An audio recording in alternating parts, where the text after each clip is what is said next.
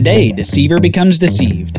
Jacob flees Canaan for relatives outside the land, and there he gets a taste of his own medicine. On the Bible Brief.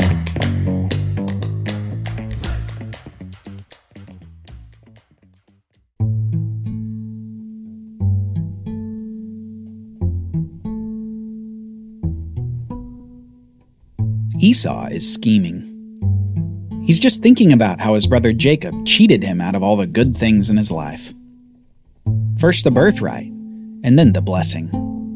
Those two great things that should have been Esau's, but Jacob got them instead. And with hatred stirring in his heart, he settles on killing his brother. But to save Isaac, his father, heartache, he'll wait till Isaac is dead in the grave before seizing his brother Jacob. Now, I don't know about you, listener, but oftentimes when you see someone angry, you can see the proverbial steam coming out of their ears. Their anger has a physical manifestation to it. And while we're not sure this is the case with Esau, his anger apparently becomes well known enough that Rebekah, his mother, hears about it. Immediately, she begins scheming to get Jacob out of town. So she goes to Isaac and emphasizes the importance of Jacob marrying within their clan, and not from among the Canaanites, like Esau had done. So Isaac agrees with Rebekah and decides to send Jacob to Rebekah's family to find a wife. We read this in Genesis chapter 28. Then Isaac called Jacob and blessed him and directed him, "You must not take a wife from the Canaanite women. Arise and go to Paddan Aram, to the house of Bethuel, your mother's father, and take as your wife from there one of the daughters of Laban, your mother's brother. God Almighty bless you, and make you fruitful, and multiply you, that you may become a company of peoples. May he give the blessing of Abraham to you, and to your offspring with you, that you may take possession of the land of your sojournings, that God gave to Abraham." Thus Isaac sent Jacob away, and he went to Paddan Aram, to Laban, the son of Bethuel the Aramean, the brother of Rebekah, Jacob's and Esau's mother. Well, Jacob had initially been blessed by his father due to deceit and acting like he was Esau, but that didn't invalidate the blessing that Isaac had given to Jacob. And here, Isaac blesses Jacob again before sending him away. And Isaac especially expresses his desire to God to confirm the covenant with Jacob. That covenant originally given to Abraham, Jacob's grandfather. And before long, we see God do just that. With circumstances similar to the deep darkness that Abraham was under when God initially made the covenant, God comes to Jacob after the sun had gone down. Jacob left Beersheba and went toward Haran, and he came to a certain place and stayed there that night because the sun had set. Taking one of the stones of the place, he put it under his head and lay down in that place to sleep. And he dreamed, and behold, there was a ladder set up on the earth, and the top of it reached to heaven.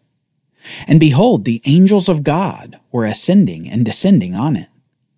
And behold, the Lord stood above it and said, "I am the Lord, the God of Abraham your father, and the God of Isaac. The land on which you lie I will give to you and to your offspring. Your offspring shall be like the dust of the earth, and you shall spread abroad to the west, and to the east, and to the north, and to the south. And in you and your offspring shall all the families of the earth be blessed.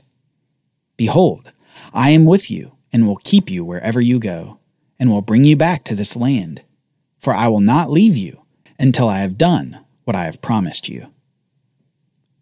Here in this dream, with a ladder reaching down from heaven with angels upon it, we see God establishing the covenant with Jacob. He repeats those three core promises that form the backbone of the Abrahamic covenant: the land, the seed, and the blessing.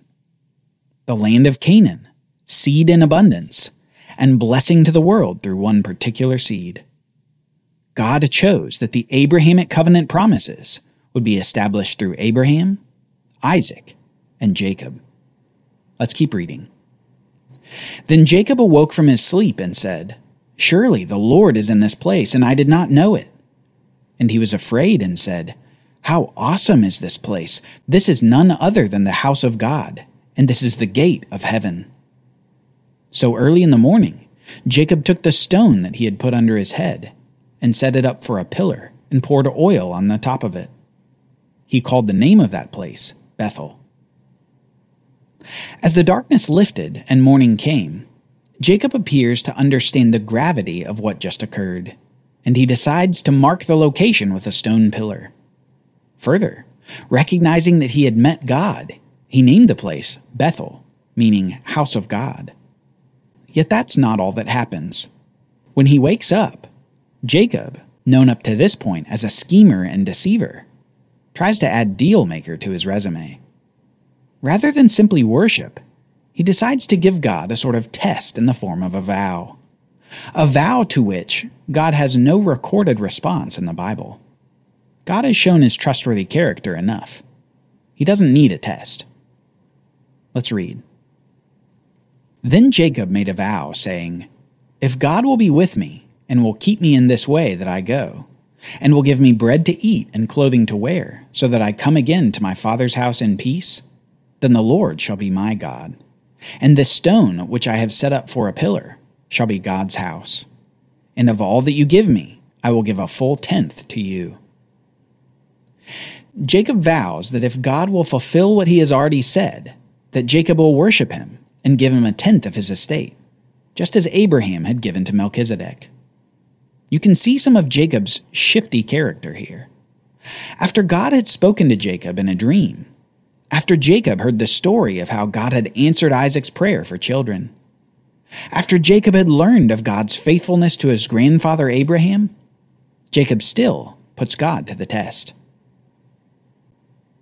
But just as Jacob marked Bethel with a stone pillar, we should mark this event in Jacob's life. This event at Bethel, in the land of Canaan, where God reiterates his promise of the Abrahamic covenant, becomes the beginning of Jacob's character development, as we see the maturation of this deceitful, scheming deal-maker. Let's keep going, as Jacob makes it to Haran, the place from which Abraham had left his family to go into Canaan. Then Jacob went on his journey, and came to the land of the people of the east. And he looked, and he saw a well in the field. And behold, 3 flocks of sheep lying beside it. For out of that well the flocks were watered. The stone on the well's mouth was large. And when all the flocks were gathered there, the shepherds would roll the stones from the mouth of the well, and water the sheep, and put the stone back in its place over the mouth of the well. Jacob said to them, "My brothers, where do you come from?"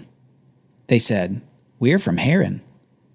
He said to them, "Do you know Laban, the son of Nahor?" They said, "We know him." He said, "Is it well with him?" They said, "It is well. And see, Rachel, his daughter, is coming with the sheep." He said, "Behold, it is still high day. It is not time for the livestock to be gathered together. Water the sheep and go, pasture them." But they said, "We cannot until all the flocks are gathered together, and the stone is rolled from the mouth of the well. Then we will water the sheep." While he was still speaking to them, Rachel came with her father's sheep, for she was a shepherdess.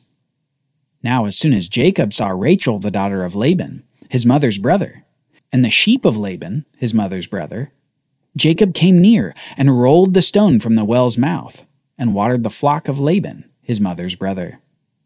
Then Jacob kissed Rachel and wept aloud. And Jacob told Rachel that he was her father's kinsman, and that he was Rebekah's son. And she ran and told her father. Jacob appears to be in love at first sight. And like any hopeful suitor, he wants to make a good impression on the young lady while she watches. So as Rachel approaches the well, he moves the large stone from before the well, so that all the flocks could drink the water from the well. Additionally, it's likely that Jacob had very few assets that he'd brought from Canaan.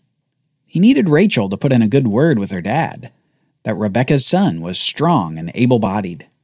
Jacob would need to find an occupation in Haran, while Esau calmed down. Who better to work for than his relatives? Who better than his mom's brother Laban? As soon as Laban heard the news about Jacob, his sister's son, he ran to meet him and embraced him and kissed him and brought him to his house. Jacob told Laban all these things, and Laban said to him, "Surely you are my bone and my flesh." And he stayed with him a month. Laban has graciously welcomed Jacob into his home, and things seem to be going well for a month or so, before an important conversation takes place. You know that Rachel was on Jacob's mind for that whole month. Then Laban said to Jacob, "Because you are my kinsman, should you therefore serve me for nothing? Tell me, what shall your wages be?" Now Laban had 2 daughters. The name of the older was Leah, and the name of the younger was Rachel. Leah's eyes were weak, but Rachel was beautiful in form and appearance. Jacob loved Rachel. And he said, "I will serve you 7 years for your younger daughter Rachel." Laban said, "It is better that I give her to you than that I should give her to any other man. Stay with me." So Jacob served 7 years for Rachel, and they seemed to him but a few days because of the love that he had for her. Jacob must have really loved Rachel. 7 years for a woman he had just met was quite the cost. Yet we read in the text that it seemed to him but just a few days because of the love he had for her. 7 days of difficult farming labor was as light as a feather because each day he was able to look upon Rachel and see the prize that awaited him at the end of the time. 7 years quickly went to 6, then 5, all the way to the final day, when another conversation takes place. Then Jacob said to Laban, "Give me my wife that I may go into her, for my time is completed." So Laban gathered together all the people of the place and made a feast with lots to drink. But in the evening he took his daughter and brought her to Jacob, and he went into her. What a fitting end to a nice love story.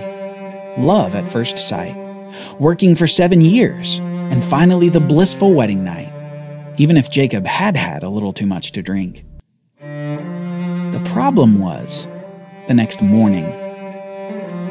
Jacob wakes up, opens his eyes, smiles to himself, looks over at Rachel, and it wasn't Rachel.